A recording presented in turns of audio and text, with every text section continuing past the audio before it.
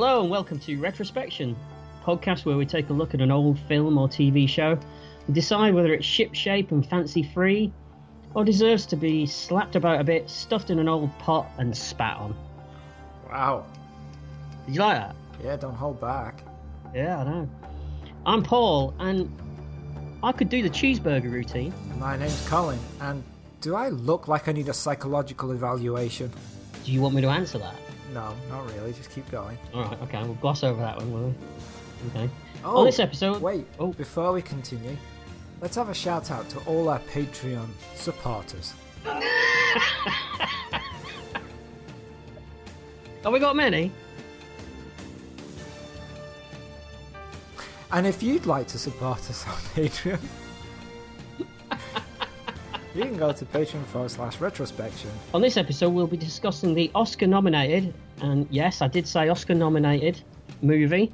Was this Oscar the Grouch from Sesame Street? No, the real Oscars. Oh, boy, okay. Yeah, Oscar-nominated it was. Who'd have thought it? Oh, right. Under Siege from 1992. Nice. I'm just pausing to let people take that in. Okay. What was it nominated for? I think it was a best sound. Didn't win. Oh, okay. It did sound good, though. You know those straws that you're grasping for? Mm-hmm. Don't bother. Okay. The film was directed by Andrew Davis, director of such classics as The Fugitive, Chain Reaction. Yeah, okay. I saw that at the cinema, but okay.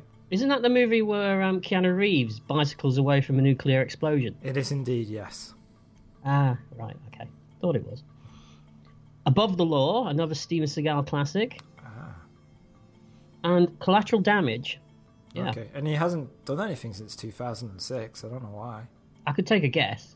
Well, I know Collateral Damage was wasn't released at the time it was supposed to be because of circumstances going on. I think there was a bombing or something at the time.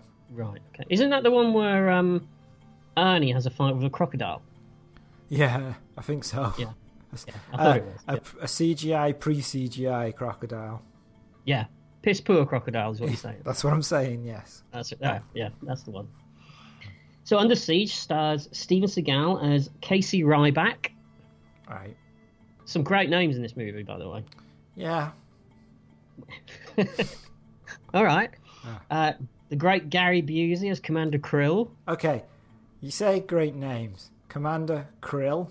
Yeah. Well, I know what you're going to say. I know what you're going to say. Krill is a crustacean found in the ocean eaten by whales and people, and he's in the Navy. I mean, yeah. If he'd been Commander Sparrow, would he have been in the Air Force?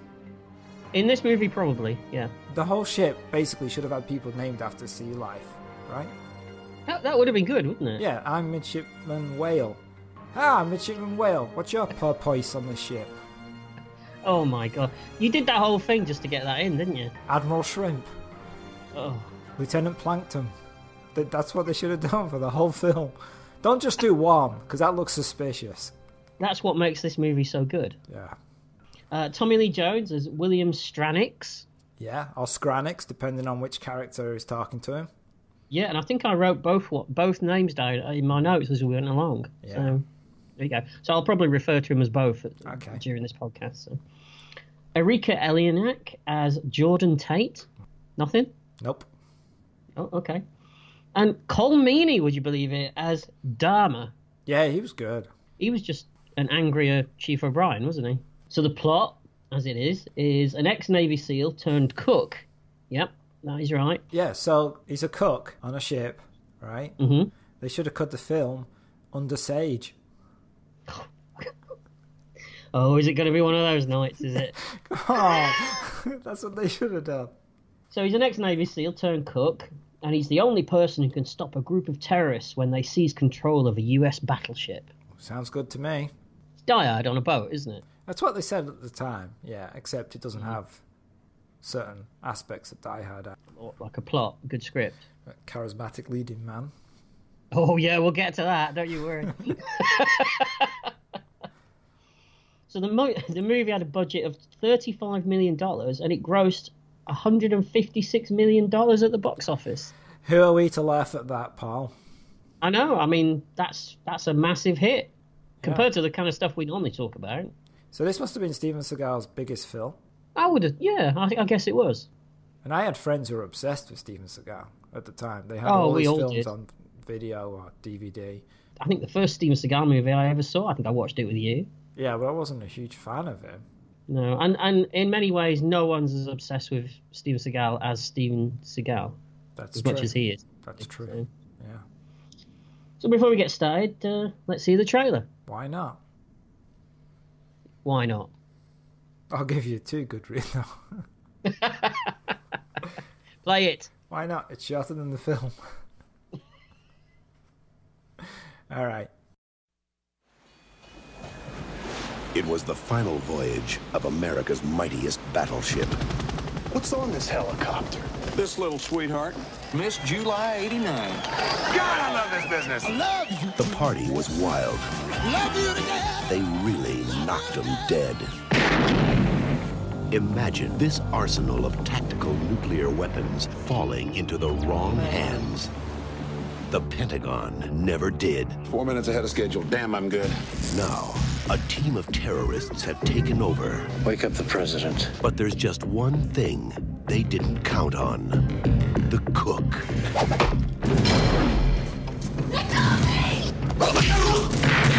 Are you like some special forces guy or something? No, I'm just a cook. Oh my god, we're gonna die. This is not the work of a cook. I want you to coordinate your efforts with us. Yes, sir. I see that you completely disobeyed my orders. Roger that. Ryback is an ex-SEAL. Expert in martial arts, explosives, Stand back! weapons and tactics. I also cook. The Nimitz is tracking 2 Tomahawks just launched from the Missouri. Where are they headed? Honolulu. Happy trails. Steven Seagal. I know you, don't I? Tommy Lee Jones. Been a long time. I'll see you in hell, Sailor Boy! Under Siege.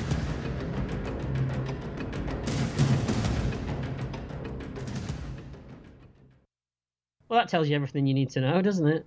And more than I ever needed to. Yeah. It says don't watch it, please. Spoilers. So have you got anything you want to say, or shall we just crack on? Only that I read that Steven Seagal originally turned down the screenplay because the female character's role was too much of a bimbo and didn't evolve throughout the film. And then when they changed the script to make her stronger, more intelligent, and give her some depth, he agreed to do the film. I like to think that's true, but I doubt it. That isn't the version of that story that I read. Oh, you read a different one? I read a different version of that story. Okay. I read a Do I need- version do- that... do I need to call lawyers before this goes forwards? No. Okay. It's just something that I read. Who knows if it's true? I'm not saying it's true. But I read that apparently that role, the female role, wasn't even in the original script. And at Steven Seagal's suggestion, it was inserted because he felt it would be funny if he had a stripper sidekick. Oh, see, unfortunately, that has more a feeling of truth about it. Yeah, it does have a bit more traction, I think, doesn't it? Yeah. All right. But who's to say? We don't know the guy. No. So that's it for all the fun facts I have. Well, I've got a few, but I thought I'll drop them in as we go along, really. Oh, you tease. I know. So we open on a shot of the open sea, and we get the huge credit that says, starring Steven Seagal. Yeah, blue on black, very 90s. It was, yeah, lots of action movies used that, didn't they? So the warship, the USS Missouri, sails into view, and the title card zooms in really fast, doesn't it? It flies right over your head. Well, it didn't fly over my head. Flew over my head. Most things do, though. See, I opened that up for you, and you dropped right in. Thanks. That's how good we are now. We're like Ant and Dec. Oh, wait, hang on. Well, I am drinking while I'm driving and doing the podcast. Exactly like, yeah, but so am I. Oh no, we're both like whichever one And- is the yeah, one we're that's like in trouble. Ant and Ant. Yeah, we're like No, Ant and Ant. I don't know who's who. You're out of the loop, Colin, you say. That's what it is. Okay, yeah. So we get lots of shots of crewmen going about their business, and we see Casey Ryback. Did you see the one guy? He walks past the camera, walks past the dashboard, flips the switch, and keeps walking. No, I didn't notice that one. Was he supposed to do that? Is he just going around going, "Oh, look at that!" Click, walking off, and everyone's going, "Like, why have we suddenly armed the weapons? What's going on?" Perhaps he just wanted to make sure that his mum noticed him. Oh, maybe. But then we only see the back of him. Yeah, but mums know, don't they? Yeah, maybe his mum's glad to see the back of him. Oh, and do you think how excited they must have been to get that dolphin shot? Oh, I wonder how long they waited for that. I think it's just an accident. Lucky accident. You reckon? You can't. No way you could just sit there going, "Oh, wouldn't it be nice if a dolphin just jumped in front of the ship? How long are we going to be?" They're there for 5 days just going, "Oh, when are we going to see some dolphins? Some dolphins." No, they were just lucky. They could have brought their own dolphin.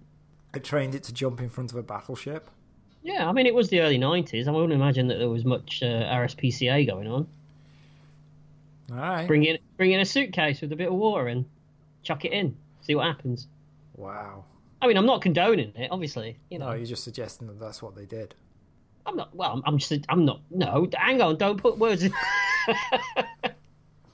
I'm not getting sued by the people that made this early 90s action movie. And did you notice how many Blimpie commercials there were at the beginning? Oh, yeah, tons. Yeah. I didn't even know what Blimpie is. Do you know what it is now? It's like, is it like a Subway? I guess so. I don't know. But I don't see them around, so I guess maybe they don't exist anymore. Yeah, maybe. Yeah. So we see Casey Ryback, a.k.a. Steven Seagal, and lots of crewmen in dress uniform. And they're all berating him on his lack of whites. They're all saying to him, "Where are your whites?" And they're not talking about his egg white. So we see the captain having a heated discussion on the phone, surrounded by senior officers. And he's telling someone not to worry, it's all going to be fine. And Ryback enters, and the captain orders him to get into his whites. Do you think he's talking to his agent?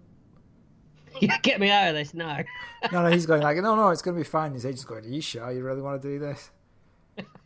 You're a respected theatrical actor." Yes. He was quite an old character actor, this guy, as well. Mm-hmm. So Ryback isn't happy. But the captain says, "If I had your ribbons, then I'd wear them to bed." Little pink ones in his hair. Did you notice something odd about this whole scene? Go on, tell me. There is only one really quick micro shot of most of them in the same room. Other than that, there is no shot of all those people in the same room. So you think it was all cobbled together? It looks like it, because it even sounds like as if they're saying the lines and then someone else is saying the line, but they're not actually talking to the person they're supposed to be talking to. Could be a reshoot thing. Yeah, it could be. It just looked odd to me. It was oddly shot. Okay. So now Commander Krill, Gary Busey, he tells the captain that Ryback being involved wouldn't be a good idea. Yeah, and Krill gives Ryback a classic Gary Busey crazy-eyed 1,000-yard stare, doesn't he? He does indeed, yeah. He's full on in this film. He's going for it big time, isn't he, Gary Busey, in this movie? But you got to admit, we're 3 minutes in and you pretty much know everything about the film. Yeah, in that respect, so it does its job, doesn't it? Yeah. Mm-hmm. So Ryback's concerned about getting ready for the captain's birthday meal. Mm-hmm. And the captain agrees, saying that maybe you're right, just don't show your face until after the ceremony. Right. Yeah.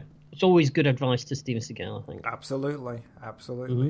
But from this, I presume that we can assume that the president's making a visit, and that there's this weird sort of suggestion that Ryback and the president have a bit of a history that isn't very good, isn't there? But it doesn't go anywhere. Right. And the president is George Bush. Who would have thought that was the good old days? Did he make you nostalgic? Oh, a little tear to my eye. Who'd have thought he wouldn't be the worst? Anyway, no politics. Knock it off, Paul. We'll try. Well, we like to discuss politics that's way out of date anyway, so... That's true. Yeah.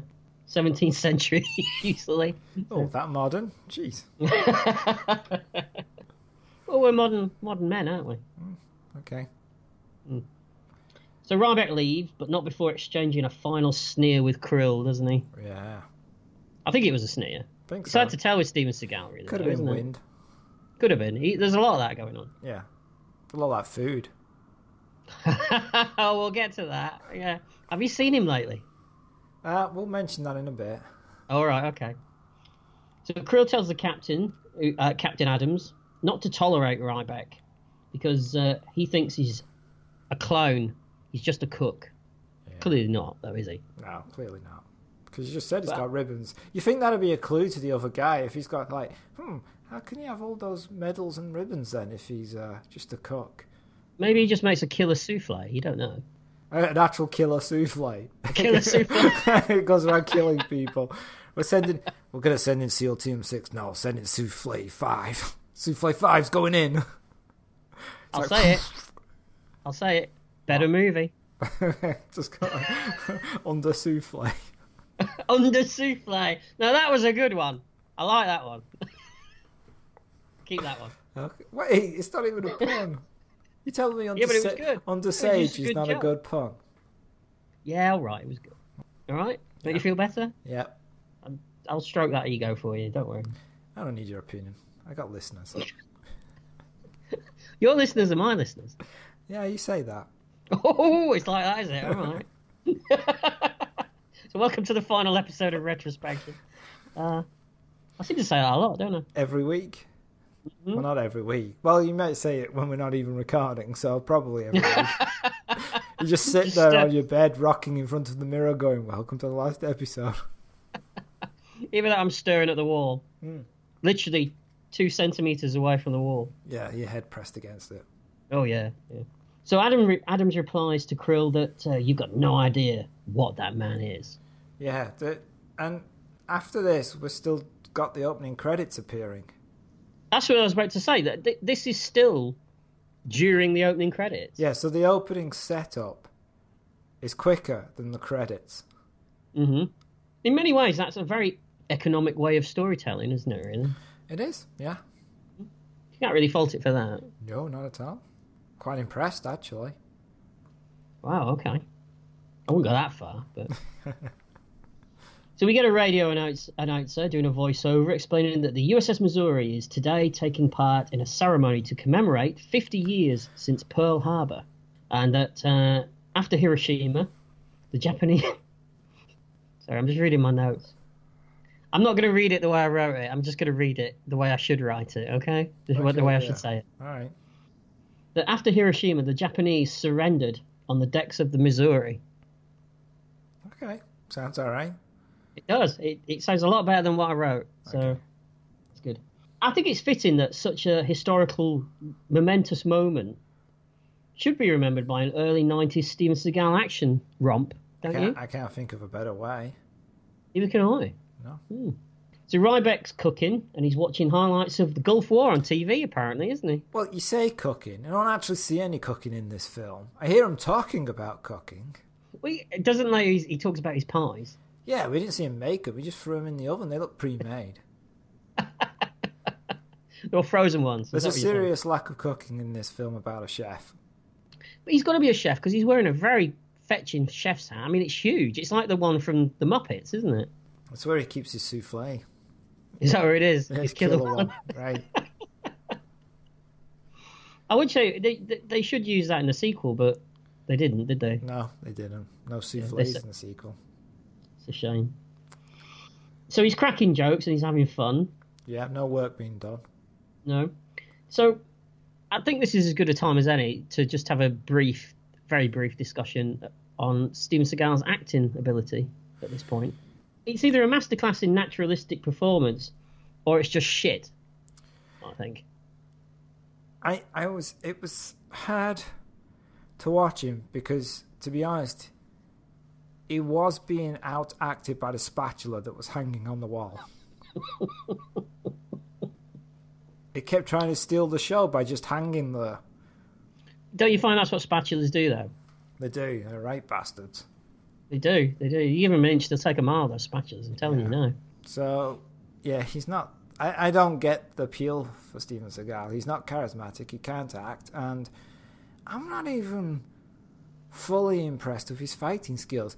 It's funny because I had this theory that he can only fight in films if there's glass around, like a glass table or a glass window, because he has to push them through it. But then I was watching this, I was going, you know what? I'm going to be wrong, because there's no glass on this battleship, so there's no way he could... And then later on, I was proved correct. He finds some, don't you worry. Oh, yeah. Yeah, so I don't know what the deal is with him. Yeah, I mean, we'll talk about his fighting skills when we get to his fighting skills in the film. But yeah, I'm with you. He's just... There's nothing there, is there? Like, you take a Steven Seagal film, and they can be good films, but you know that they would be better if it was anybody else playing that role. The Spatula. Spatula. Spatula fighting a killer souffle. Yeah. Oh, better film. Yeah. Better film. So we see news footage. I presume it's stock news footage of President Bush and his wife as he gives a speech. I wouldn't imagine that they employed him for the movie. I don't think he turned up. Where shall I stand? Here? Yeah? You want me to just wave? Okay. Maybe they told him it was for a different movie. Yeah, maybe they told it was Under Bush. Under Bush? Oh no, that would have been a very different film, sorry. So the announcer tells us that the Missouri is about to be decommissioned. And so we see the ship get underway, and that's that. And we're still in the middle of the opening credits at this point. Yeah. It's crazy. Yeah. So Commander Harris and the captain are on the bridge, while Lieutenant Smart and Johnson are discussing the upcoming birthday party. Mm-hmm. And one of them shows Smart a Playboy Centerfold magazine, doesn't he? It does, yeah. And he says that she's Miss July 1989, Jordan Tate. And she's hiding in a cake that's being delivered by helicopter. Mm. You hungry? Do you fancy a bit of that cake, do you? Well, I was going to say this later, but I figured out that I'd probably be the only heterosexual man on that ship, deeply disappointed that that was not a real cake. Like I'll be there too. She jumps out, and I'd be like, with my plate going, wait, what? You're saying it's not real? I was going to give him a slice, a giant cake. What? Oh, naked woman. All right, yeah. Yeah, I agree with you. So Lieutenant Ballard is worrying about the storage of nuclear weapons. Commander Krill, he's having none of it. And this is all just exposition, isn't it? Yeah, they're telling you why there's a helicopter coming and that they're not supposed to land. And then there's some people who he's keeping away and things like that. Mm-hmm. Yeah. Yep. So back in the galley. And did you like my use of galley, by the way? I looked it up. That's what it's called, isn't it? Galley. Yeah, that's what it's called. Excellent. Back in the galley, there's a guy called Q-Ball. And he's being high-fived. Yeah, he's being high-fived by everybody. And now Ryback and Q-Ball have a bit of a dance-off, don't they? They do, yeah, because that's what you always do in a kitchen. It is. For a second, I was praying that Steven Seagal was just about to throw some shapes, but he doesn't. He kind of, like, jiggles a bit, doesn't he? Yeah, just a bit. But he's having fun. You can tell he's having fun because he's smiling. Is he? I think he's smiling. Oh, okay. It's hard to tell. But unfortunately,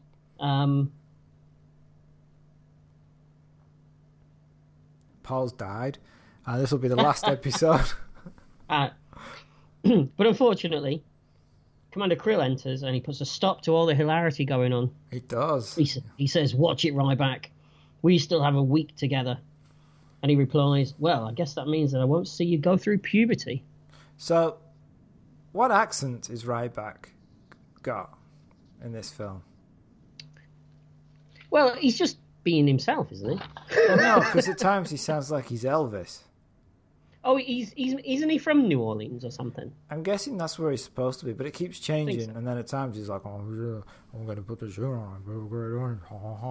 And then... I think that's just Steven Seagal mumbling, because that's what he does. All right. You know, I saw a Steven Seagal movie a couple of years ago, one of his recent ones, and he was dubbed. Was he dubbed by Steven Seagal? No, he was dubbed by someone doing an impression of Steven Seagal. Doing an impression of Elvis? Yeah, it was... Yeah, it was pretty much that. Okay. So Taylor tells Ryback to clear out as they're having the captain's dinner flown in from Hawaii. But Ryback says negative. I'm the only person who cooks for the captain. And I'd just be thinking, great, afternoon off. Yeah, that is your work ethic. If that. So Taylor leaves and Ryback takes the piss out of him by doing a hillbilly accent behind his back, doesn't he? Yeah, which sounds like his normal accent and his Elvis accent. Pretty much. But I mean, Ryback's just coming off as less of a tough guy and more of a cock at this point, isn't he? Yeah, because he's just talking back to his superior officers. Mm-hmm. He doesn't seem to care. Doesn't do any cooking, even though he's a chef. He's just dancing, joking with people. Oh, but we do see skill with a knife because he throws it against a bit of wood that's fixed to the wall, doesn't he? That's true. Is it not a dartboard? I think it's a dart. Oh, it's just a piece of wood with a Just red piece of circle wood? painted on it, isn't it? Okay, all right. But yeah, he throws it at the dart. That shows his skill with the knife, which could be handy later, don't you Could think? be, if just to cut some chicken or something. Yeah. Oh, he won't be doing that. I'm still hoping this is a cooking film. Keep hoping. Okay.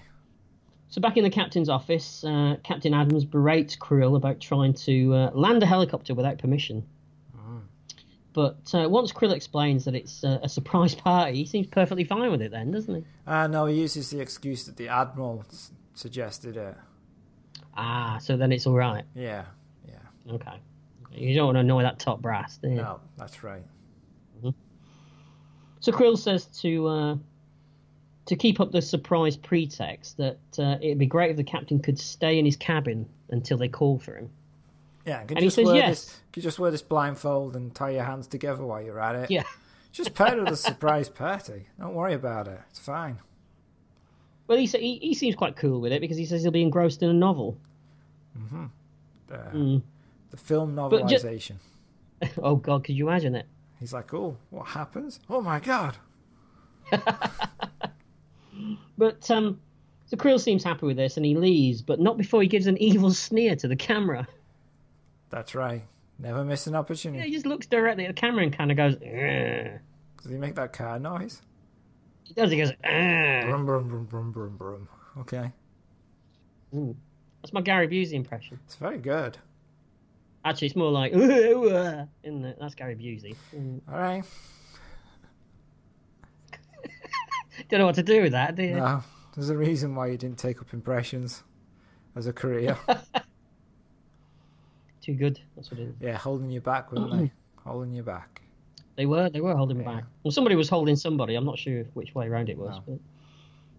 So we cut to the helicopter, and on it are the aforementioned Tate, Erika Elianak, a group of soldiers, and some obviously evil people. That's They're right. obviously evil, these people. Absolutely. And a hippie-looking guy who keeps nodding off, who's William Stranix, played by Tommy Lee Jones. Yeah. So Krill goes to see Ryback, who chews out the staff, telling them to report to the party. And Ryback and Krill have a face-off before Krill hooks up a greenie and spits it into Ryback's prize cooking pot. It's Doesn't an amazing he? spit, right? He really, brings it down, goes up, does facial contortions. It's not just a quick little spit into the pot. It's like a whole 10-minute routine. It is. He reached down deep for that, didn't he? Yeah, it's crazy. I think Gary Busey's just enjoying himself in this film. Oh, I isn't he? think so, yeah. Yeah, and he certainly enjoys himself with what's going to come up soon, doesn't he? Yeah, he does. So a fight breaks out, and Ryback shows off his expert fighting skills, doesn't he? He does. And you got to say, I mean, all he does is slap people, doesn't he? Yeah. I thought you were having a stroke then. Not yet. Plenty of time. Yeah, he does. He just All right. seems to slap people and push people. He does. So Krill orders him thrown into the meat locker.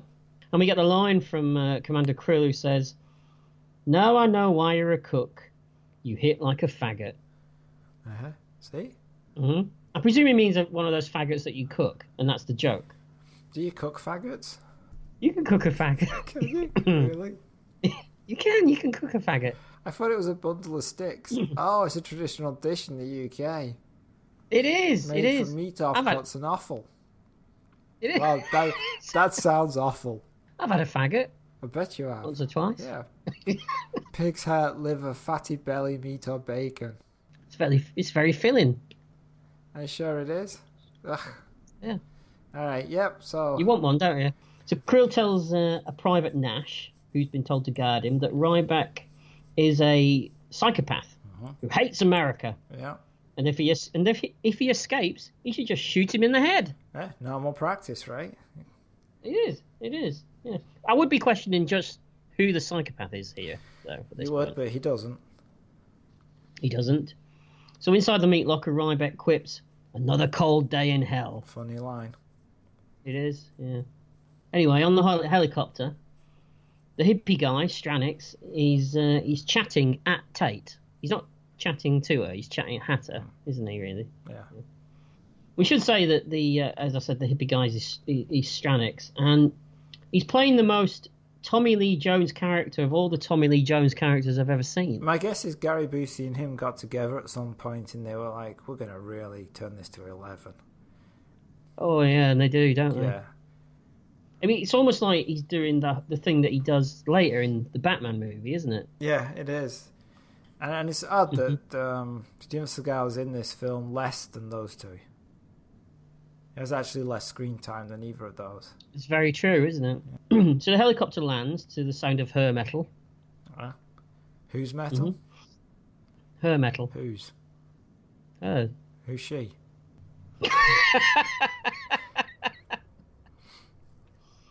So the passengers disembark and everyone rushes to help Tate get off. Yeah, and we get a long shot of her bottom. Yeah, there's a lot of that, isn't there? Yeah.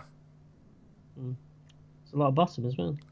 She's wearing just a flimsy top with no back or sleeves and the tightest leather trousers that you've ever seen. Come on, I was going to talk about the clothes, wasn't I? And there's not much else to talk about. So No, and most of the other people were in uniform, so yeah, shit out of luck there. I couldn't help thinking either that she must be bloody freezing. I didn't notice. Were you looking for pointers? I was curious to see which way the wind was blowing. But no. All right. So at this point, I noticed a tuxedo Colmini. And you went, That's oh, this film has just been risen by 10 points. I did a bit, actually. Yeah, you're like, okay, some class has entered the room. Mm-hmm. So all the crew are whooping or hollering at Tate, aren't they? Yep, they certainly are. Most of them have been at sea for 6 months. Yeah, and there's nothing worse than lonely seamen. You would know. Tell me about it. So meanwhile, Ryback's calling out to the young ensign that things seem to be a bit strange to him, don't they? Yes. But Krill escorts Tate through the ship, who she's feeling a bit queasy from the helicopter flight. Yeah, she's got motion sickness. But Krill says, "Don't let these guys bother you." He says, referring to the crew. But frankly, the crew's not the one I'd be worrying about if I was standing next to Krill. And he gives her some pills. He does give her some pills. Yeah, for the motion sickness, he tells her. Yeah, I'm sure that's what he tells them all. She takes a ton of them. She does. Stranix is apparently the band leader. And he's dancing and strutting his stuff. Singing the blues. And Tate goes off to change. And meanwhile, Ryback's still moaning, telling his guard to get his pies out of the oven. Yeah, because his pies are in the oven. Burning away. It's good to see that he's got his priorities straight. It is, although apparently he's going to feed an entire battleship with 3 pies. Do you not think those pies are just his pies? When he says, get my pies out of the oven, they're just for him. Okay, yeah, that makes more sense. It does. Yeah. So Tate, as you say, she takes some of these quotation-marked anti-sickness pills, while Billy announces himself and the band as Mad Billy and the Fabulous Bail Jumpers. Yeah, and everyone's like, oh, I've heard of you. Yeah, I'd heard of them. Yeah. They are surrounded by the most suspicious-looking catering staff that I've ever seen in my life. Yes, that's true. And meanwhile, Ryback's still moaning, and the band are still playing. And in the engine room, the incredibly trustworthy caterers are handing out snacks to everybody. Yeah, vol-au-vents and... Vol-au-vents. Were you looking that closely? Yeah, they were. What is a vol-au-vent, anyway? It's a snack. Wow. It's an appetizer. So then we're treated to the sight of Commander Krill, Gary Busey, in full drag. I don't actually get why he's done that. I think maybe the actor suggested it. He wanted, Right, but he brought it for in. the purpose of the story, how does it help the situation? He's just having a bit of fun. All right. I think he's supposed to, he's meant to be crazy, isn't he, this guy? Yeah, he is. I just didn't get, you do it for a distraction, but then it doesn't really distract people because everyone's looking at you. True. True. And he goes, I don't know. It just doesn't make any sense to me. But all right, I'll go with it. He's crazy. Fine. But he's dancing around, suggestively caressing his rather ample fake breasts, and you can see on Gary Busey's face that he's having the time of his life here, can't you? Mm-hmm. He has a thing for balloons. Mm-hmm. It's probably this scene that made him sign on the dotted line, really, wasn't it? Probably. Mm-hmm. I've got to say, though, that there are no words to describe how much this scene disturbed me. What? The sight of Gary Busey looking like that. Why? Caressing himself. Did it remind you of a previous girlfriend? Ooh. That was a bit low. Is that what she said? Yeah, it was, actually. Yeah. No? Well, why? Do you not think it was weird, though? No. I don't know, I just found it unsettling. Okay.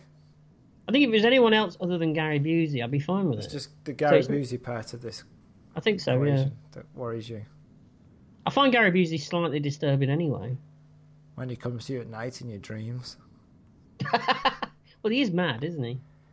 Doesn't he like believe in aliens and all kinds of stuff? Oh, okay. Nothing wrong with that, obviously, but Right. So one of Ryback's cooking staff asks where he is, and he's told he's locked in the meat locker. And Ryback's still complaining about his pies and Krill spitting into his soup. A smoke starts to billow from the oven, so the guard has to take out the pies. And I was crying at this point because they're ruined. Yeah, and also, the guy that asks where is Ryback and is told he's in the meat locker, he doesn't go down and get him. He doesn't. He just kind of goes, "Oh, right." Yeah, okay. Right. That's normal. Maybe he's thinking, "Oh, thank God for that. He's not here." Yeah, Mr. Pushy. Mr. Pushy Slappy. Always dancing, and all I want to do is bake. All right. So Krill, still in drag, and Dharma go to the captain's cabin. Mm-hmm. And Gary Busey has the line, "Feels good walking around in these pantyhose." Mm-hmm. Do you think that was an ad-lib? Maybe. Probably not the first time he said it. It probably wasn't there. So the captain looks up at Krill as they go in, and Krill says, "I'm your date tonight." He's probably thinking, "I'm a sailor, I've had worse." Probably, yeah. So Stranix gets the highest ranking officer to stand up, doesn't he? He says, "Who's their highest ranking officer in the room?" That's a game you shouldn't play. It's not, no. Yeah. Especially if you've got a speech impediment. You just secretly take off your, stripes or whatever and put them on the guy next to you and go, "Oh, he's in charge." Well, this guy's going to wish he did, because when he stands up, he says it's a pleasure to meet him, and then he shoots him in the head. Yeah. Dead. And then all hell breaks loose. It does. The highly suspicious caterers then pull machine guns and everything kicks off, and they subdue the room. Krill tells the captain the party's just beginning, and then he shoots him dead as well. Yeah. Dharma kills the guard, and we get the big twist, don't we, that Krill is in on it. Yeah, I didn't see that coming. Neither did I. I presume you're being sarcastic. I was, yeah. Good. I'm thinking, thank God, finally something's happening. We're 21 minutes into this movie, by the way, at this point. Oh, yeah, I never thought how long it takes before. Right. So the bad guys subdue everyone, including the men in the engine room. Mm-hmm. And Ryback, still in the freezer, he hears gunfire. Now, he's doing a good job, Seagal, isn't he, of selling the fact that it's meant to be 40 degrees below in this meat locker. Yeah. Because he's standing there and he's just sort of rubbing his arms a bit. Yeah. Yeah, and then he puts a towel on himself or something. He gets a bit of a sack, doesn't he, and drapes it over his shoulders. Stranix remarks that he's 4 minutes ahead of schedule. Damn, I'm good. Yeah, he is. Although he hasn't actually done anything. Everyone else has done it so far. This is true. Always the mark of a good manager. Is that how you live? Is that your creed? It is, yeah. Take the credit, mm-hmm. but everyone else does the work. So he gets on the radio, doesn't he? And he uses the code Mother Goose, Mother Goose. That's right, yeah. Mm-hmm. The quails are in the nest. Yeah, let's hope they actually worked out all these passwords beforehand and the other guy's not going, what the f*** is he talking about? Quails? Maybe Nest? they ran... Mother Goose? My name's John. Maybe they ran through a few. Maybe they couldn't decide. You know, they went little pig, the bricks are neatly stacked, or Humpty Dumpty, the eggs are all in my nephew's basket, or something. Yeah, Jack and Jill, they went up the hill. And died. Yeah. Maybe they started off with real highbrow stuff. Maybe they were like, to be or not to be. And everyone's like, no, this is getting complicated. No, that was what they were saying when they read the script. That it's complicated? No, to be or not to be. Ah. So Ryback's guard says that the noise is just music, and that Ryback thinks that he's got shit for brains. He's not wrong. He's not wrong. And his brains get splattered in a minute, don't they? So we get to see him. The bad guys lock the crew below decks, but a have-a-go hero tries to wrestle a gun away from one of his captors, and he gets shot about 100 times for his trouble, doesn't he? Yeah, so almost like the NYPD with a... Oh! All right, I'll say bye to you now then, shall I? It's all right, I'm white. It's nice knowing. Oh wow, wow. All right. It's nice knowing you. Okay. I knew one day it had to come to an end. Didn't think it would be, so soon. But there we go. So Strannik kills the second man, doesn't he? And explains that anyone who attempts anything will get himself and the person next to him killed. So outside, the bad guys abseil onto the top deck. They take over that. Back in the captain's cabin, Krill reads his latest appraisal report, doesn't he? And he's not happy about it because basically it brands him as a nut job. Yeah, I can't imagine where they got that idea from. He says, do I look like I need a psychological evaluation? Yeah, that was my reaction as well. That's a good line. I like that line because obviously it works well with the way he's dressed and stuff. And Strannik's reaction is good too because he's like, But then again, Strannik isn't working on all thrusters either, is he? No, that's really? true. So, So Krill finally gets out of his drag, and I've never seen Gary Busey look so crestfallen in my life. And they go to take over the bridge. Now, a bespectacled Bond villain turns up, doesn't he? Called Mr. Pitt. Well, you always have to have one in these 90s films. There's always one computer expert. He did. I was quite shocked when he had an American accent. I was waiting for him to be sort of German. German or disabled. Well, they are. Were they always in 90s films? They're always in a wheelchair or something? Or... Ah, right, okay. Yeah, that's what I mean. All right. Yeah. You didn't mean like you were waiting for him to have a speech impediment or something like that? No, it's usually something physical, that's why. Or have some love of opera or something. True. Because he's one of those... He's also a disability. Wow. You're racking him up tonight, Colin, eh? Yeah, but the Venn diagram of NYPD and opera lovers is not that big. The overlap is not that great. I wouldn't imagine there's much of an overlap for opera lovers in this podcast either, would you? Just me then. Oh yeah, I forgot about you. Sorry. I don't like it either. No. So Strannik gives Mr. Pitt a disc that he's taken from the captain's safe, and he tells him to guard it with his life. Could be important. Could be. The clues are there. So they call up a schematic of the ship, and they say that aside from the odd sailor, they now have complete control of the ship. It's like a sailor, all like running around with weird makeup and jumping up and down. Is he the odd sailor? Look at that guy over there. Hello. Oh, hello, odd sailor. Maybe you should just go over there. It rains on a Thursday, but on a Tuesday, it's very, very sunny. Who am I speaking to now? Which one of your personalities? That's the odd sailor. Oh, that's the odd sailor. Okay. Well, I'll just make a phone call. Yeah. Hello? Yeah, he's using the odd sailor personality again. I don't know. He's got like 3 or 4. Yeah, they all sound the same. I know. But it's his personalities. He's top taking the medication. I like the way he actually picked up the phone to do that. No one can say. It doesn't matter. He did. Visual gags, folks. Yeah. No, I went all out on that. If only you could see what I could see. Wasn't worth the effort, but... You know when you said I've got 3 or 4 of them now? Personalities? Or friends? No, I was thinking odd sailors. Yeah, they're all chained to the radiator in the corner of the room. So Pitt activates the weapon systems and he sets some men on welding duty, but we're not sure what they're welding. It just seems to be some... Yeah. I mean, we find out what it is later. Yeah, but we haven't got a clue at the moment. It's just weird. Mm-hmm. And Strannik says that Krill is now the captain. And he's quite happy with this. Yeah, even though it's not a real promotion. He knows that, right? I don't think he does. It's not going to last. I think he thinks he gets to keep the ship now. It's his. Oh, okay.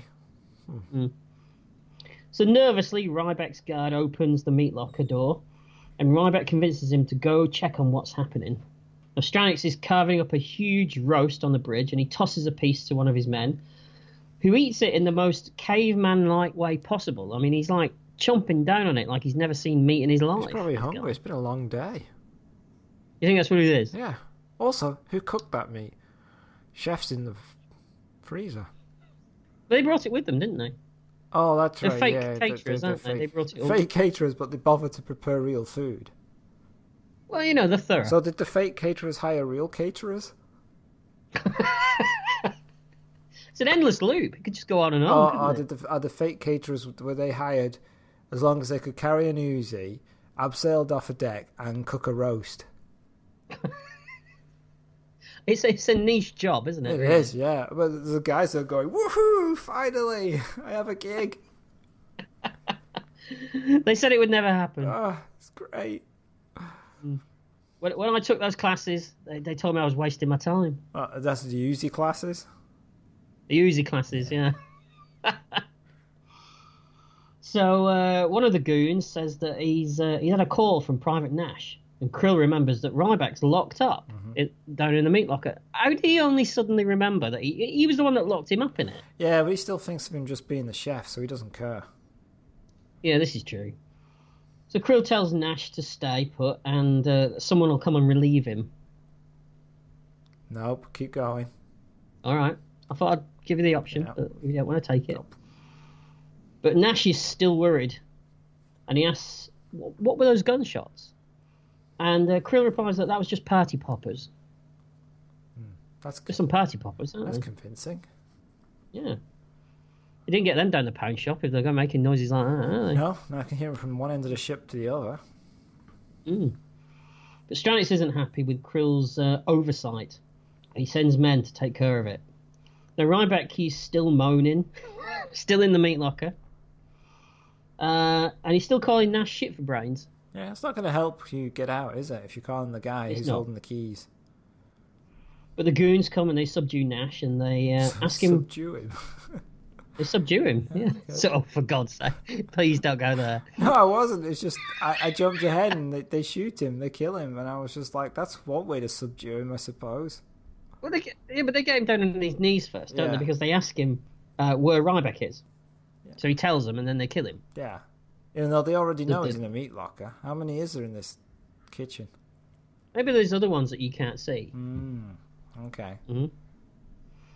So they burst into the meat locker, blasting away. More perfectly good food wasted in there. Yeah, it's just a horror film, this. It is. Can't stand it when you don't respect your meat. No. But Ryback, he's outsmarted them. He's hiding in the ceiling. And suddenly he comes crashing down on top of them. And he kicks them, and he shuts them in the meat locker. A concealed room that has to be kept tight, airtight, to keep the cold in. As a ceiling you can climb into. Are you suggesting it's badly put together? This no wonder they're decommissioning this ship. It's falling apart. This is true. It is an old ship, so you never know. Yeah, okay. All right, fair point. These two guards, though, when they get locked in the meat locker, they do come across as real morons, don't they? Yeah, well, they are. They're expendable. But they shoot the lock and they escape, and they start hunting Ryback, who strips down to his vest at this point for some reason. Yeah, and he's turned the lights off in the kitchen so it's dark. Yeah. But why strip down to your vest? Why not? I suppose he's seen Die Hard, you know. Thought that's he could do that. Accepted way that you deal with these problems. And he gets a knife from the wood that he had thrown it into earlier. He does, and he kills the first goon with it before He wrestles the second one, strangling him and taking his stuff. Yeah, but the look of concentration with the knife, it's very similar to what I make when having a poo. How so? It's just really strained and intense, and I couldn't work out whether he's going to throw a knife or a turd. Well, in many ways, he kind of does both. Yeah, that's true. Did you notice during this scene as well, when he's doing the fight scenes, we get the first glimpse of a slight bit of beer belly going on I did not notice, no. Yeah, he's looking a bit... Because they kind of hide it, because he's got skinny arms and a skinny face, but he's got a bit of a gut there. I don't think the fight scenes are filmed that well, but I can't work out whether that's because they had to shoot that way. Mm. You know, because Steven Seagal... Because he's not that good. Yeah, I don't know. Everyone says he's a genius at this stuff, but... Have you ever seen the recent footage of him doing a practice session? No. Where he's taking on, like, all these guys that are running at him one at a time. And he's meant to be flipping them, but they're clearly just flipping themselves. Ah, okay. Mm-hmm. But, yeah, he's a genius. Yeah. So Ryback makes a makeshift explosive device and he puts it in a microwave, doesn't he? He does. He puts a Brillo pad with booze and something in the microwave. Looks tasty. Mm-hmm. I've made worse. So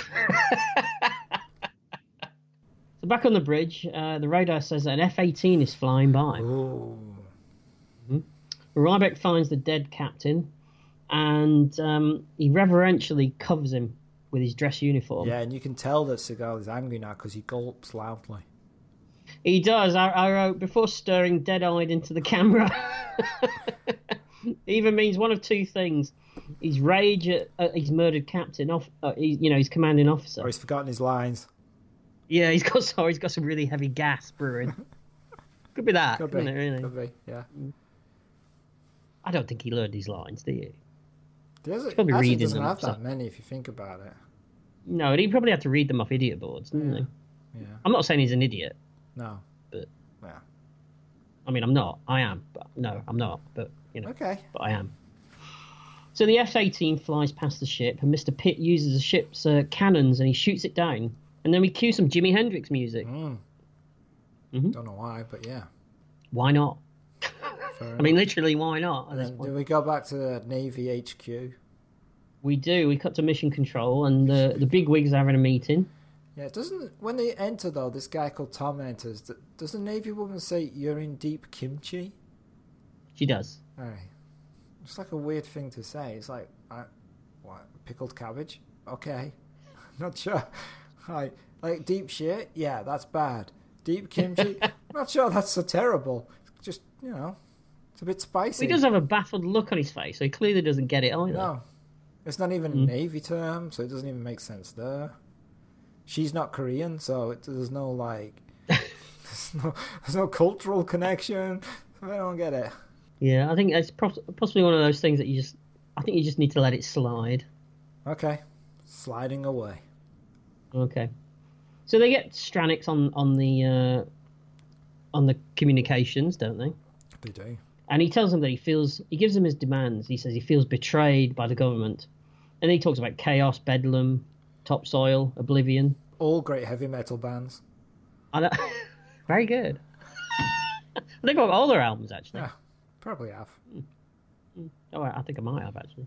Now, from this, I'm just gathering that Stranix is just a nutcase, isn't he? Yeah, because the guy, Tom, who's in the Navy Central HQ, works for CIA, has had him try to have Stranix killed at some point when they realised they couldn't control him anymore because he used to work for them. Mm-hmm. And you can see this guy's sleazy. Yes, he is, yeah. And I'll tell you why he's sleazy. He's the only one in the room that smokes. Yeah. And there's also the dwarf that got cut out of Snow White. You didn't know that, did you? Sleazy, yeah. Sleazy. Now, when you say you got cut out of Snow White, do you mean literally? No, I don't mean literally. I mean, it was decided that having a drunk, chain-smoking, rude, belching dwarf was not a good idea to have in a kid's film. So sleazy. All right. I used to get all this stuff from Doc. Yeah, he was a dealer. You don't know any of this about Snow White, right? I didn't know. This is opening my eyes. This is good.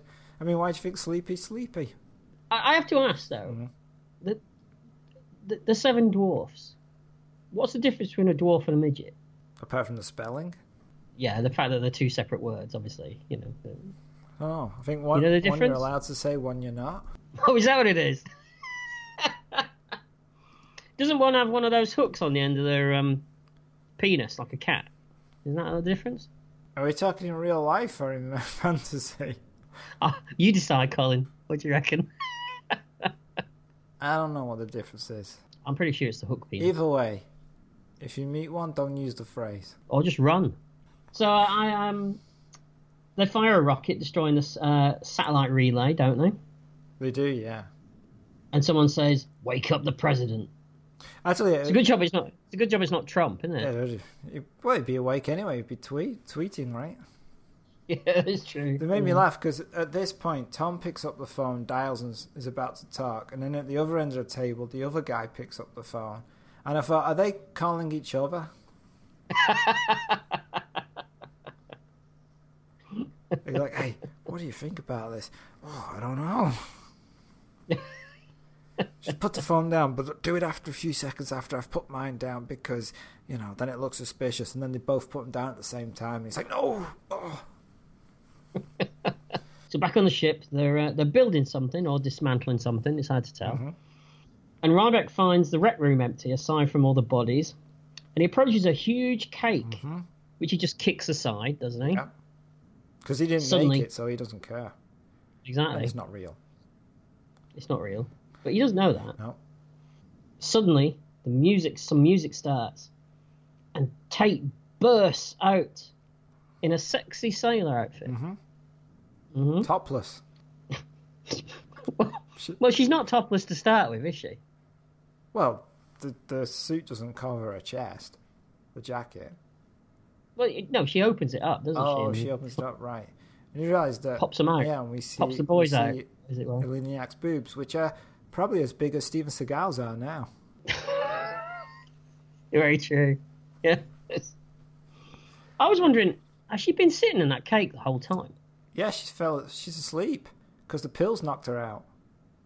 Because even I completely forgot she was in it. Yeah, she's been asleep.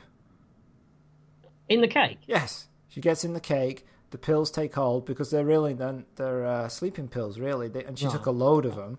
They're not motion sickness pills. So when he kicked the cake, it woke her up? Oh, she was just like getting awake, probably groggy, getting around, wondering why she's still in the cake. And then, yeah.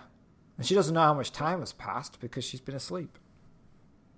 Well, it's an interesting scene. It is, yes. Yeah. I'm sure it interested me back in 1992. Thank you. Yeah.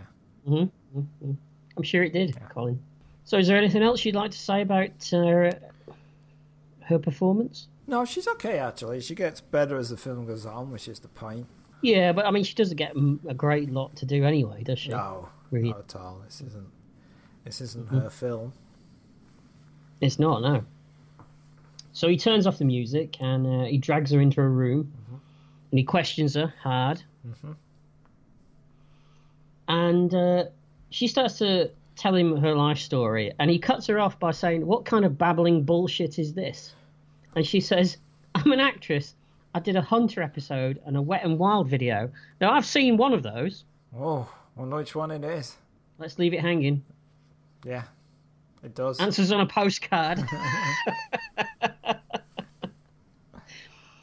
You know. I do. Hunter. Exactly. So she says to him, "Who are you, some special forces guy?" And he replies, "I'm just a cook." Freaks her out. He does what to her? It freaks her out because she's like, "Oh, right. Just a cook. We're going to die." But that's a trailer moment, isn't it? Yeah, absolutely. So back at HQ, they're running through all the weapons on the Missouri, explaining that it has nukes on board. Yeah, it also apparently has something called a 22mm Sea Whiz. A Sea Whiz? Yeah, a Sea Whiz. That's really a weapon? That sounds scary, doesn't it? Hey, if you don't stop that, I'm going to fire the Sea Whiz at you. Ooh, the Sea Whiz. Whee! Maybe that's what makes those whiz bangs that we talked about during Biggles. Oh, the Sea Whiz. Fires whiz bangs. But I always find getting into the cold ocean makes me want to do a Sea Whiz anyway. Just more and more these just days. all the sailors peeing over the side of the ship.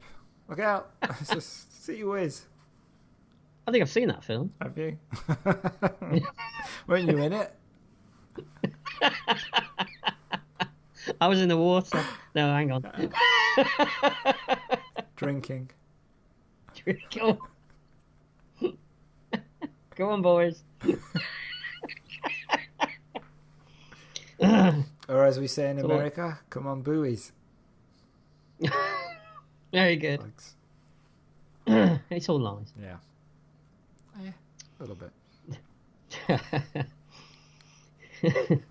So the CIA agent, Tom Breaker. Oh, that's his name. full Breaker. Tom Breaker, yeah.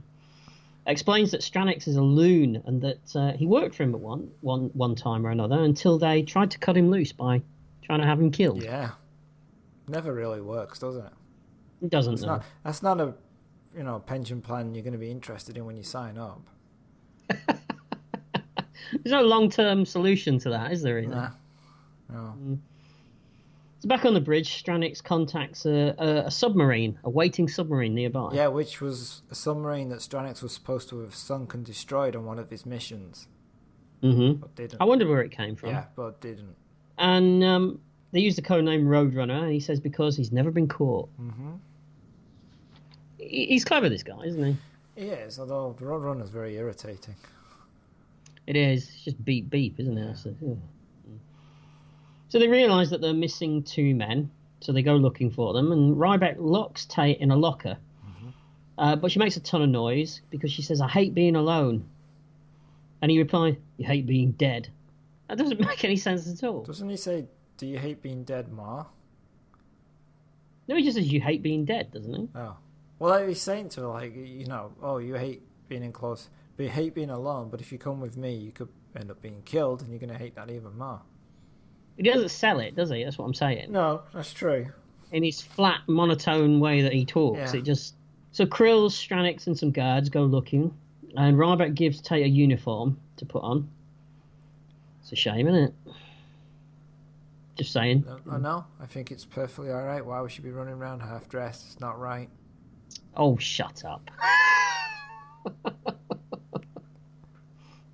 Don't look at me like that. So he gives her a gun and slowly, very slowly explains to her how to use it like she's a child. Well, she's someone who's never used a gun before. Yeah, but that's not why he's doing it, is it? Let's face it. I mean, he's talking down to her because she's a woman. That's what he's doing. I would assume he's talking down to her because she's an actress who's been screaming and is half naked. Well, all you got to say is time's up for that, isn't it, really? Where did you get on? Okay. All right, pal. Oh, I'm being political. Yeah, so they enter the kitchen. Yeah, don't accuse me of not knowing what's going on in the world, Colin. I know. So when it reaches the Beano, you get it. That's right. So Krill and Stranix find their dead men, and Stranix doesn't believe that they're dealing with a cook. But Krill just thinks that Ryback is a nobody still, doesn't he? Yeah. And suddenly the microwave bomb that he put in there about 10 minutes ago goes off. That is some amazing timing, right? It is. Timed it just to perfection. I don't know. It's a pity you can't do that with his pies, isn't it? I know, right? But then this obviously indicates that he's not a cook because he blew up the microwave. Mm-hmm. But yeah, it is well timed. Doesn't Krill say, what was that? And Stranix replies, that was a bomb. Yeah, Mr. Commander of a battleship. He's on the ball. Yes. So Stranix sends more men to find Ryback, and he asks to see his personal file. Back in HQ, a SEAL team is being readied. I don't mean actual SEALs, I mean... They've been painted red. Give them guns. There you go. I can't hold them, I've only got flippers. Off you go, what boys. Do you want to do? Have fun. I was going to do an impression of a SEAL, but... Have fun storming the battleship. But the SEAL team are going to try and take back the ship. But if they fail, they're going to have to launch an airstrike. Yeah, completely destroy the ship. That's right. But it turns out Ryback's file was in the captain's room. Ooh. And it turns out he's no cook. He's a one-man war machine. I don't think is that what it says in his file? His actual work. One page. Yeah, One man, war says. machine. One man war machine. Yes, and then a shitload of medals. That's strange. But Dharma, old Cole Meany, he's having none of it. He says, "I'll get this fucker myself." Yeah, now, personally, if I was Cole Meany, I would have looked at the file and gone, I'll let somebody else deal with that one. Was it me or was Cole Meany ramping up his accent? It's either ramping it up or he's been bringing it down in everything else he's been in. Yeah, I suppose it just yeah. I think because I'm so used to him sounding a certain way in Trek, it just sounded like a comedy accent to me. Maybe he just come back from vacation in the motherland. Could be. The motherland's always a good place to be. Well, it depends where your motherland is. Well, if you're from Syria, and that's your motherland, it's not that great at the moment. This is true. Or America. I'm joking. I don't mean that. I don't live in America. I live in New York. Yes, I know. You've explained it to me. That's a joke for all our New York listeners there. Yeah. Mm-hmm. So Ryback and Tate discuss women's lib, don't they? I don't have that information. Which part does that come in? When she's saying that she can take care of herself and okay, all that kind of stuff. Right, yeah. She says, "I do not kill people," and he replies, "Well, that leaves a lot of open territory." Yeah, because she says, "I don't kill people and I don't date members of the band." Mm-hmm. Yeah. Mm. Now the on-screen chemistry between the two is explosive, isn't it? Absolutely. Yeah, it's riveting. It is. It is. It is. I felt riveted. Yeah, I wanted to be. Yeah. A rivet gun. So Tate goes and hides while Ryback explores on the top deck. And he takes out a guard with a karate chop in close-up. Yeah, nice. Yep. And he finds a communications device. So Tate asks him what it is, and Ryback explains that it's a SEAL magnaphone, a secure satellite uplink, etc., etc. Now, he delivers these lines with all the enthusiasm of a man reading some information from a cue card, doesn't he? Yeah, he does. Yeah, he doesn't seem very impressed by it. But in some ways, though, it's kind of the way he delivers most of his lines anyway. That's so true. And he's consistent. He's consistent. And she says, "Oh, like a cell phone," and he's like, "Oh, yeah, like a cell phone or a car phone." Did she say car phone? She says car yeah, phone. We don't have yeah. cell phones in 1992, did we? No, I mean, there were huge brick things, weren't they? Oh, yeah, that's true, because I'm in Miami Vice, and that's 85. God, time gets so confusing when you're travelling through it. All right, Doctor. So he calls HQ and he gives them a rundown on what's going on. And but there's always one, isn't there, that believes that Ryback might be in on it. Yes. He's always one. There's always one. Yeah, that's true. Now they tell Ryback to wait for the strike team and to keep his cool. Now Tate says, "You're not a cook." And he cocks his weapon and he responds with the tough riposte, "Yeah, but I also cook." It's good. Liked it. I did it better, actually, didn't I? All right, move on. All right. So HQ run down Ryback's history. He's a warrior, someone says. The best there is. That's the best there is. We've got some serious issues going on. He's pretty good. That's what he's good at slapping. That's all you need. Good slap. All right. No, trust me, it's all you need. Yeah, I've heard that one before as well. Yeah. Now, back on the ship, Ryback and Tate find the helicopter. And Tate hides herself while he investigates. Stranitz and Krill are discussing what they'll do with their money once they sell the ship's weapons. And Krill says that he'd buy the presidency. Hey, probably do that now. I was thinking the same thing. Maybe that's where Trump got the idea from, really. Maybe. Now, Ryback was... he uses paint thinner and a grenade, doesn't he? To blow up the helicopter. Yeah. And he dives off the side of the ship on a rope as the explosion goes off behind him. Yeah, I've seen that somewhere before, and I can't think where it is. Something similar. Yeah, no. Not exactly the same. Yes, gone. I'll tell you, I'm going to spend ages thinking about it, and I'll die hard before I get it.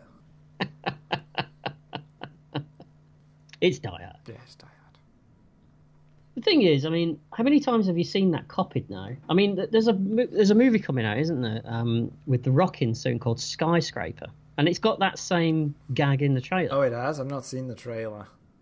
I think the gimmick is this time that he's got no legs. I'm sorry, what?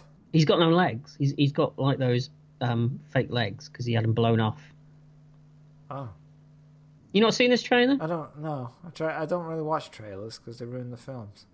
Yeah, he's an ex-army guy who gets hired to be security in this huge tower block that gets taken over by terrorists. And he thinks he's all washed up because he had both his legs blown off and he's got like fake legs. But obviously he's going to, you know. Yeah. All right. That's... It's probably better than this movie. Probably. But, I mean, the Rock movies, if you don't like one, just hang around. There's another one in 5 minutes. Oh, yeah, yeah. I like the number 42 buses around here. Yeah. So meanwhile, there's a guard who discovers Tate. And Ryback climbs back up and he rescues Tate by taking out 4 goons. And he heads back up into the ship as more give chase. Is goon the technical term for bad guys in films? I think it is in this movie. Okay. They're goons, aren't they? Right. I mean, they're not much. Yeah. No. No, don't you think Steven Seagal runs a bit funny? Oh, I wish I'd noticed this. I'm usually very astute about people who are running. He does kind of a weird flappy hand run.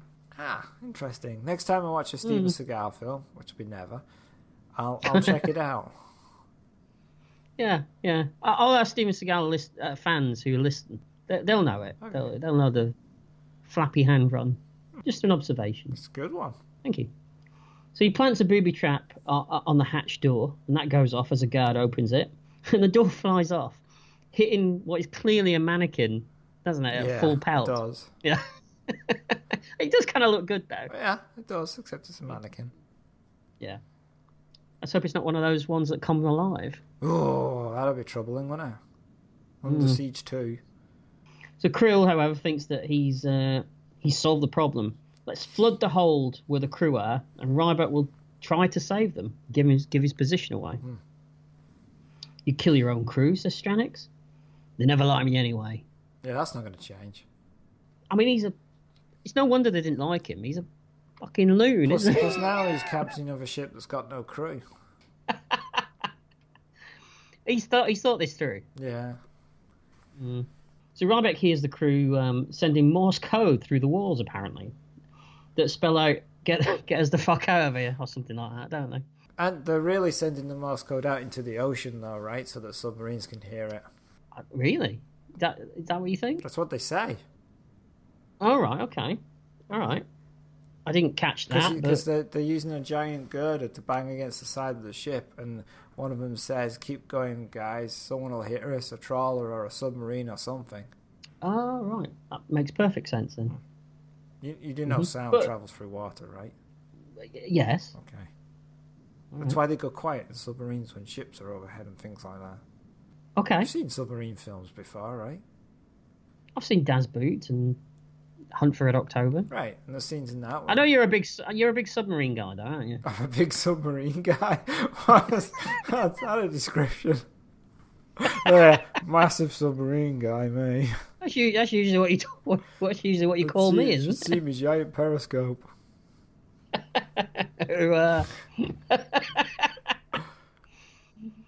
360 degrees, you can tilt that. I can, yeah. Makes things look bigger. Do you point it at yourself? All the time. Yeah. You're making me choke now. Don't die. Only got another 7 hours to go. I don't want to die. My last memory will be watching Under Siege. Thank you very much. So Ryback uses a blowtorch to open a door, and he rescues a few men, including Granger, Flicker, Harris, and Ramirez. Yeah, I've no idea who these people are. They're his lawyers, right? He's going to need them. Yeah. So Ryback gives them a very animated and tense rundown of the events that have been happening, doesn't he? Mm-hmm. And they manage to sabotage some of the systems on the ship. Right, that will turn off the weapon system at the very convenient moment. Exactly, yep. There's a lot of that, isn't there? Yeah. So Krill gets on the comm and explains that the crew are going to drown. We have to save them, says Ryback. But it's a trap. Yeah, but they're expecting me, not all of us, he says to them. At which point I'd be one of those people going, I'm not coming with you. Well, yeah. I'm staying here. Yeah, I don't know. Wait, what's this we? Yeah. I didn't even want to get rescued from this room. Can I just go back in, please? Just sitting there, minding my own business. Yeah. Listening to war stories from that old guy. They take out some more goons, don't they, with the exploding gas tank. That's true. And there's a firefight erupting everywhere. And they manage to turn off the water, but one of them gets wounded. Yeah. Did you notice that Steven Seagal fires his machine gun without even looking? Or aiming it, or anything? All the experts do that. Is that, oh, right, really? He uses his, sensei powers to just wheel the bullets in the direction that they need to go. He wills the bullets? He does. That's what he does. Wow, I didn't know that. Yeah. I never gave this guy much credit. I should really rethink. You should. Steven Seagal, you really should. Yeah. Hold on, I'll do it now. All right, done. Okay. No, he's still a cop. Okay. HQ calls and Tate answers saying that Ryback is in a gunfight. And can I take a message? She's polite. She is. HQ tells Ryback about the SEAL team are en route. And he says, if I can't control you, I'm going to let you loose on everybody. So he authorizes him to do whatever he can to help out. Right. And he hangs up the phone and he remarks to the rest of the room, they got a lot of trouble on that ship. Yeah. I'm not sure, is he referring to Ryback or just the fact that the ship's falling apart and old anyway? Well, you'd like to think they're referring to the ship, but I think they're meant to be referred to Ryback because he's such a badass. Ah, okay. All right. I mean, he's clearly a tough guy. Yeah, he is. Mm-hmm. I have to say, though, at this point, it feels like a comedy. Why? I mean, it's so cliched, the dialogue, isn't it? Yeah, I mean, there's some terrible dialogue. Like when he rescued those people, he's like, "Are you okay? Yeah. Are you okay? Yeah." I was like, oh, "Is that it? Okay. All right, let's move on." You wait for the punchline. Yeah, there was none. It's just people going, "You okay? Yeah, I'm okay. You okay? Yeah, okay. You okay? Mm-hmm. Yeah, I'm okay. You okay? Yeah, okay. You okay? Yeah, okay. Are we all okay? Yeah. We're all okay. Okay. You okay? I said I was. I'm okay. Then the film finishes. But, are you okay? Oh yeah, I'm okay. You okay? Yeah, I'm okay. Oh, Are you okay? We're okay. We're all okay. All right. So Ryback runs down the hall with 2 machine guns this time, crisscrossed over each arm, and he kills about 50 goons. Yeah, he just keeps spraying them with bullets. He does. The Tate goes after him, and there's more gunfighting. Ryback lowers a metal bar onto a goon that goes right through him. Yeah, he spears him right with a girder. He does. He splatters him, doesn't he? Yeah. Nice moment. Then we get some more hand-to-hand combat, doesn't he? He fights about 7 or 8 goons hand-to-hand. Now, this is the substitute for the obligatory barroom fight that's in most Steven Seagal films, isn't it? He either has a barroom fight or a pool hall fight. And you get some waving of hands. He does. I mean, it's so slow and poorly done, isn't it? I mean, for someone who's supposedly, such a high level, as you say, sensei. Yeah. It just looks fake and weak, and it's just loads of slapping, isn't it? And it is. So, yeah. You know, when he got that guy with the bar, he should have said, "You need to girder your loins." Did that just come to you? Yeah. Again, better lines than anything that we've had in this Doesn't film. have any, really. Not really. No. So we see the SEAL team. They're inbound on a helicopter. Yeah. We're back on the bridge. Go on. No, go ahead. I wasn't going to say anything. One of them's got a fish in his mouth. Nope. Jumping through a hoop. Nope. On the bridge, they prepare to shoot them down, but suddenly the equipment malfunctions. Oh, that's convenient. It is. Stranitz contacts the submarine, and using a rocket launcher, they destroy the SEAL team. Yep, that's the end of them. Now, HQ has no choice now but to order the airstrike. Oh, so now we're against the clock. It is. Kind of feels like that, doesn't it? Yeah. So there's more goons with Stranix and Dormer, and they discover that a lot of their other goons are dead. Well, Ryback, now stripped down back to his vest, is removing the warhead from a rocket. Now, why he had to take his top off for this is anybody's guess, really. Because of static electricity. Is that what it is? Yeah, because his fabric on his top could spark the missile. What about his fake sprayed on her? Actually, that protects him. That's funny, isn't it? You wouldn't think so. No, but it does. It's like rubber soles on your shoes. Wow, maybe I should get some. What, rubber soles on your shoes or her? No, fake sprayed on her. Oh, okay. Yeah, so he's like MacGyvering these missiles. Good use of MacGyvering, by the way. Thank you. So he and Tate, as you say, are A-teaming a device, while on deck, Stranix is using a crane to lower missiles onto the submarine. Finishing this device, Ryback climbs down the ship's anchor into the water. Having found time to change into a wetsuit, I noticed as well. Yeah, he found one somewhere. I mean, it's a ship. Yeah, just like... It's a ship, so it's probably going to be, wetsuits on board. I suppose. I'd rather have a dry suit, though, wouldn't you? That was a terrible joke. Do you know someone accused us of telling dad jokes? Yeah. Anyway. Was that a criticism? I didn't think so. Oh, okay. I took it as a compliment. So do I. If only we could achieve that heady level all the time. Anyway, we don't do jokes. We don't do jokes, no. It's banter, it's not jokes. Oh, that's right. Good. We'll just put that on the catchphrase. Retrospection, just banter, no jokes. Retrospection? Yeah, that's the new... We changed the name now, have we? It's the new one. We're rebranding? Yeah. All right. Okay, I'll go with it. So he swims out to the sub, and Dormer sees him in the water, and they try and hook him.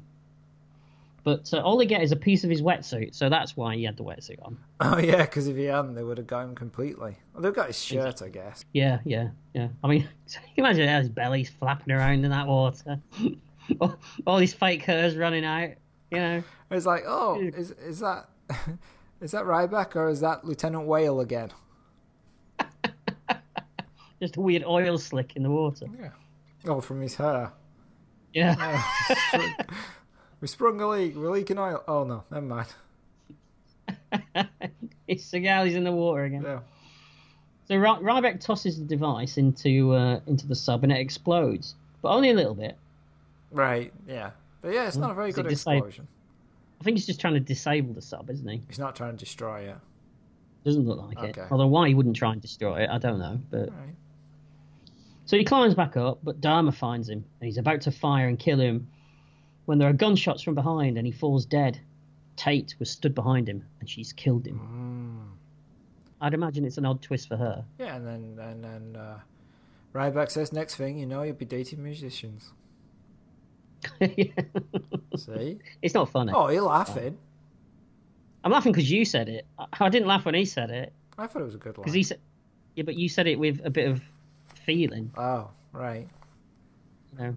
It was just... I mean, that's pretty much what he sounds like, isn't it? True. So, meanwhile, the submarine crew, who I assume are all Italian, as one of them actually says, Mamma Mia! Yeah, that's right. Mm-hmm. Mamma Mia, how are we gonna fix this? What is he, Mario now? He sounds like Mario, doesn't he? Well, you do, when you're doing his accent. That's what he sounded like. Okay. You're not having that? Oh, I don't think he sounds like Mario. All right. So they're assessing the damage caused by Ryback, and he says that they can't submerge. No, we just got a hole in the ship. Actually, the dive plane's damaged. Mm-hmm. Maybe you could just stick a tortoise shell. See, submarine guy.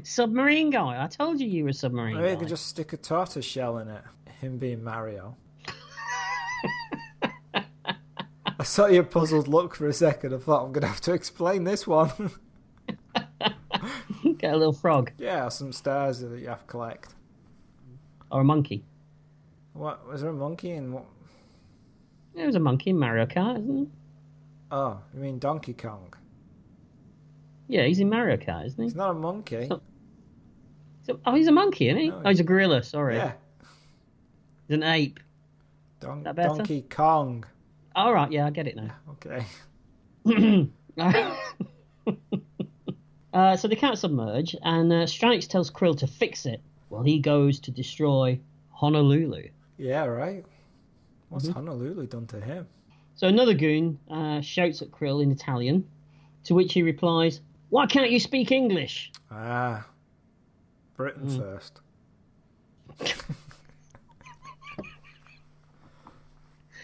All right. Back on the ship, Tate is patching up Ryback's wounds. Now, once again, he's really selling the pain and desperation he must be feeling at this point, right? No, because the water's cold. He's not feeling anything. No, he's out of the water. Yeah, but it's still affecting him. You don't suddenly become is that what warm it is? again when you get out of cold water. Ah, is that it? Yeah, he's numb to the pain. Once the warmth comes back to his body, then he'll start feeling that pain. Very, very multi-layered performance then, isn't it, really? That's Stephen. Stephen? Yes. He might be yours, he's not mine. Okay. Jeez. So the sub gets underway, but back on the bridge, Pitt says that he can't fix the problem with the weapons because Ryback is much smarter than him. Yeah, Ryback, who is a ex-Navy SEAL chef, is smarter than the computer guy they brought aboard to deal with the computer technology on the battleship. I'll buy it. Yeah, I mean, they really shouldn't have brought Pitt at all. It's a waste of time. This is true. But one threat from Stranix makes him rethink the problem, doesn't he? Yeah, that's true. And then he hurriedly solves it. He does. But on the sub, they're still trying to fix the fact that they can't submerge. And Krill's giving orders.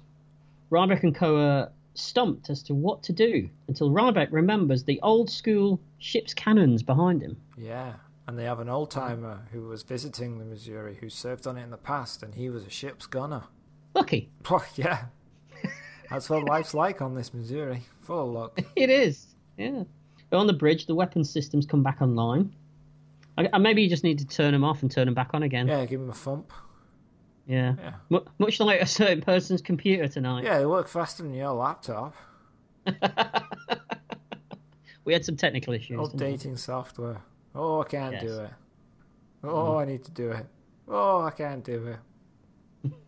Windows. We got there in the end. Yeah. It did feel like I was stuck in a time loop, I have to say. Yeah. So Ryback and Co, they load some shells into the old-style cannons, and there's some more A-Team stuff going on. And Ryback aims the cannons as Stranix sees the guns moving on the deck. They fire, they miss. They reload. Krill fixes the sub, and he prepares to submerge. They fire again. Boom! And the sub's destroyed. And I'm genuinely sad that Krill is gone. Yeah. But he's the only good thing in it. Well, Tommy Lee Jones is alright. We'll talk about that at the end. Okay. So Stranix starts to lose his mind. Literally losing his mind, going on about Saturday morning cartoons at one point, isn't he? Yes. And so back on the deck, Ryback and Co are smiling at the handiwork as Stranix fires missiles at the mainland. But Ryback's got a plan. HQ get wind of the missiles and panic ensues. One of the guys asks, "What are the consequences of the missiles hitting Honolulu?" And he gets the reply, "Approximately 1 million people will reach 10,000 degrees Fahrenheit in less than a second." Yeah, it's all those grass skirts. Yeah. Well, they'll go up like a rocket, won't they? Wow. I mean, literally.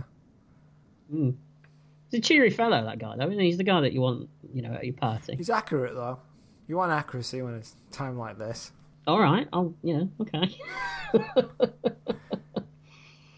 If they did destroy Honolulu, would that mean they wouldn't get any more of that dreadful Hawaii Five-0 reboot TV series? Oh, possibly. You think it's worth it for that?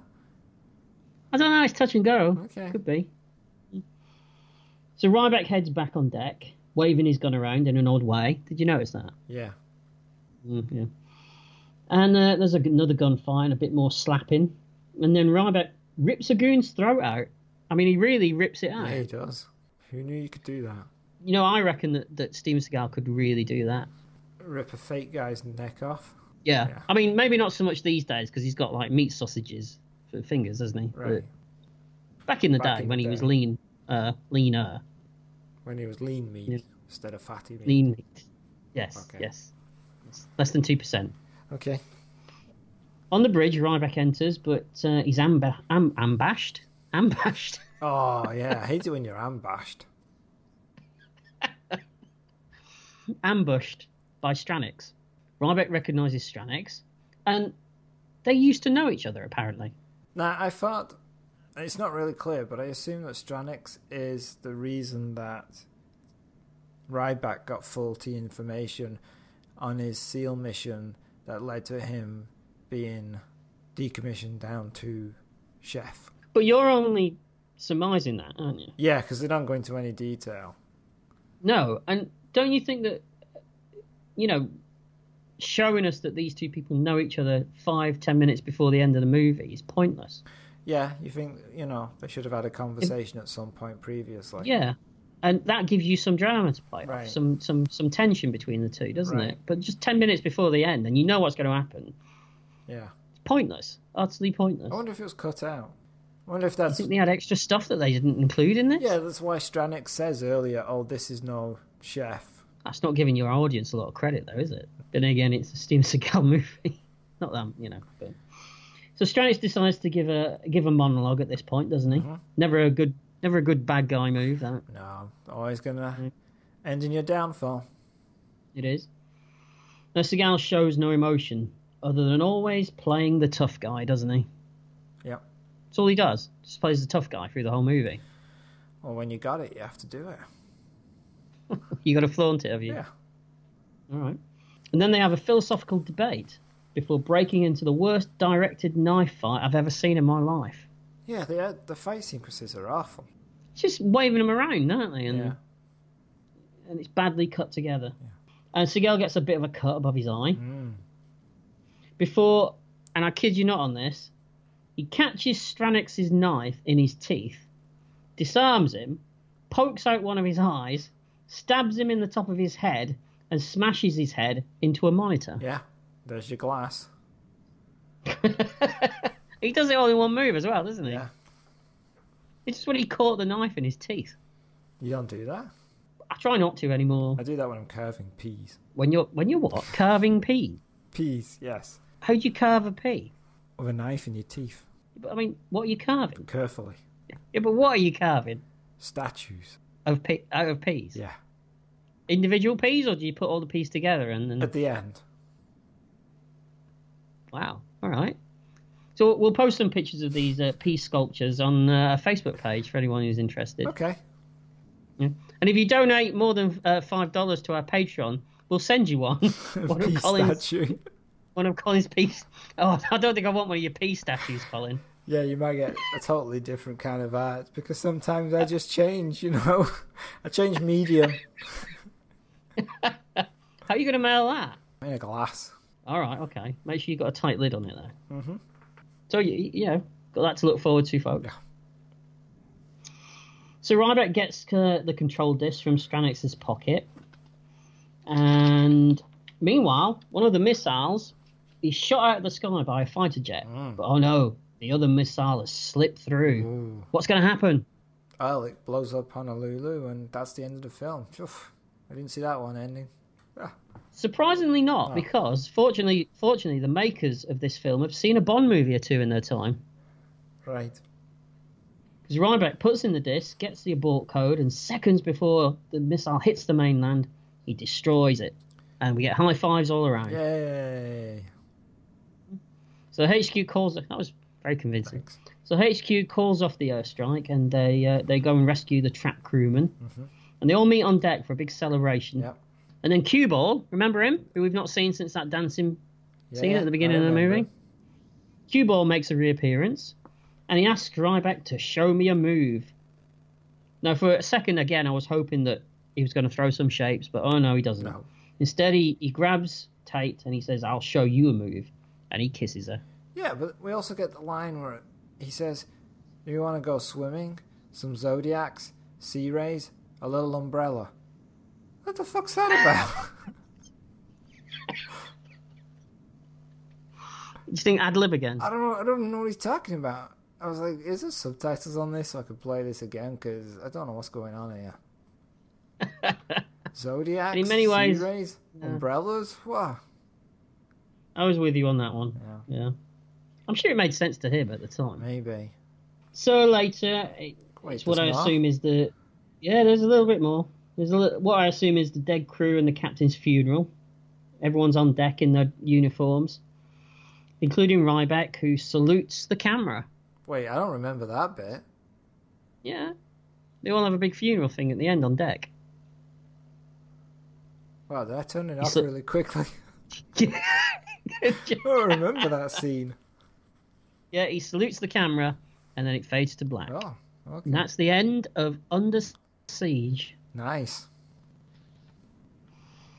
So do you want to go first? Sure. It screams 90s. I'm not a huge Steven Seagal film. Let me just say that again. I'm not a huge Steven Seagal film. I'm just a little... no. I'm not a huge Steven Seagal fan. Mm-hmm. I don't really like any of his other films, I don't think. Executive Decision is good, but he's not really his film. You've seen Hard to Kill, I would imagine. Yeah, but I don't remember anything about it. So I'm going... You remember Kelly LeBrock in it, though, don't you? Yeah, but that's... Yeah. Sorry, we lost him for a second. Carry on. But, and so I always go into this film with low expectations. Mm-hmm. The action sequence is surprisingly poor. Mm-hmm. There's lack of chemistry between him and Enrique Aliniak. Mm-hmm. Yeah, I still kind of enjoy some of it. Right, okay. You know, it's still fun, but I also get the feeling that as you're watching it, you're like, oh, I could be watching Die Hard. Yeah. Mm-hmm. And I still say that if you put any other actor in this role, it would have been a better film. Mm-hmm. Gary Busey and Tommy Lee Jones, mostly Gary Busey, elevate the scenes that they're in. And they're actually in more scenes than Steven Seagal is in. Mm-hmm. Tommy Lee Jones is weird. He's bordering on annoying, overacting. It seems like he's trying a lot. Yeah, I'd agree. It's like you watched Gary Busey and went, oh, I've got to do that. Mm-hmm. Yeah, I think there's a bit of one-upmanship going on there. Yeah. Yeah. Mm-hmm. Do I think it's a hit? No, but I enjoy it. Oh, interesting. Yeah. Okay. I don't like this film at all. I suppose the first thing to say is I agree with most of your points, and I'm not going to go over them again because I agree with them. Mm-hmm. But Steven Seagal is just awful, isn't he? And how he managed to convince the world for his 15 minutes that he had that he was a A-list movie star is beyond me. Yeah, I don't know. I mean, he's just dreadful. He delivers his lines like he's bored, like he's reading a shopping list. And as you say, the action's just uninteresting. It's badly performed. It's badly shot, and there's zero tension anywhere. I mean, in Die Hard, when you see John McClane bleed, he even gets scared at times, doesn't he, John McClane? He's frightened that he might die. Steven Seagal only gets hurt twice in this film. He does, and there's never any sense that he ever feels like he's in any jeopardy at all, because he's so obsessed with playing the tough guy. Yeah. So you just don't care, in the same way that you do about John McClane in Die Hard. Yeah. Tommy Lee Jones just irritates me. Okay. But I think he's one of those actors. You have an actor that you just, I wouldn't say dislike, but he annoys you. Yes. He's one of those for me. Okay. So it doesn't matter what he's in, you just find him annoying. I just find him unwatchable at times. Okay. Gary Busey, he's hilarious. Right. I would love to see Gary Busey play the Steven Seagal part because I think he'd do it a lot better. Okay. All right. That would be good. Yeah. Enrique Aliniak's got absolutely nothing to do really, other than stand there and. Right, which is probably good for her. But in a weird way, I'd agree with you. There is a movie here. If you've got a real actor in that lead, and you tidy up the script a bit and move things around, and you could make it work. It's a good film if you got rid of the actors, changed the storyline, called it something else. I don't know, Die Hard, and then... Yeah. You know what I mean? I mean, if you had someone like... I don't know, something like Air Force One, which... Right. I'm not saying Air Force One is a great movie, but it works, and it works because it's got someone like Harrison Ford and Gary Oldman in it. Mm-hmm. Yeah. And in a weird way, I mean, this was the film that convinced Harrison Ford to do The Fugitive. He watched this movie. Oh, okay. Because it was the same director. Right, yes. He said, yeah, he obviously watched it and thought, I want a piece of that. That's good. Okay. But yeah, I mean, as it stands for me, Under Siege, massive failure. I thought it was boring. Okay, so it's a miss from both of us, but I enjoyed it more than you did. Looks that way. Yeah. So that's it for Under Siege, thankfully. I just want to say thank you for listening, and if you enjoy the show, and you've got a film or a TV show that you'd like us to sit through, then you can email us at retrospection@email.com. You can find us on Twitter at retrospecky, and we're on Facebook. And please rate and review wherever you listen to us, because it really helps us out. And if you'd like to help contribute to creating the magic that you hear us do every few weeks, you can donate to our Patreon page. Just $1 would keep up the questionable standards that we like to perpetuate. Yeah, when you use the term magic, you're talking more like dark arts, right? I'll take it. Okay. So, what are we doing on the next episode, Colin? We're going to be doing the science fiction film Runaway from 1984, directed and written by Michael Crichton, starring Tom Selleck and Cynthia Rhodes and Gene Simmons. Gene Simmons. Let's just say not the Gene Simmons that was in Spartacus, the other Gene Simmons. Yeah, right. Very different. Very different. The film is the film is set in the near future, and a police officer specializes in malfunctioning robots. When a robot turns out to have been programmed to kill, he begins to uncover a homicidal plot to create killer robots, and his son becomes a target. So that's it for this episode, and good luck out there. Me personally? Thanks. Nice of you to offer. Or do you mean just generally, people? Just generally, good luck. Okay. You know. All right. Wouldn't want people to become so engrossed in listening to us that they walk out into oncoming traffic or something. Right, like people walking down the sidewalk, staring at the phone, and they walk straight at you. Could happen. Oh, they drive me insane, those people. And on that note, bye. Bye.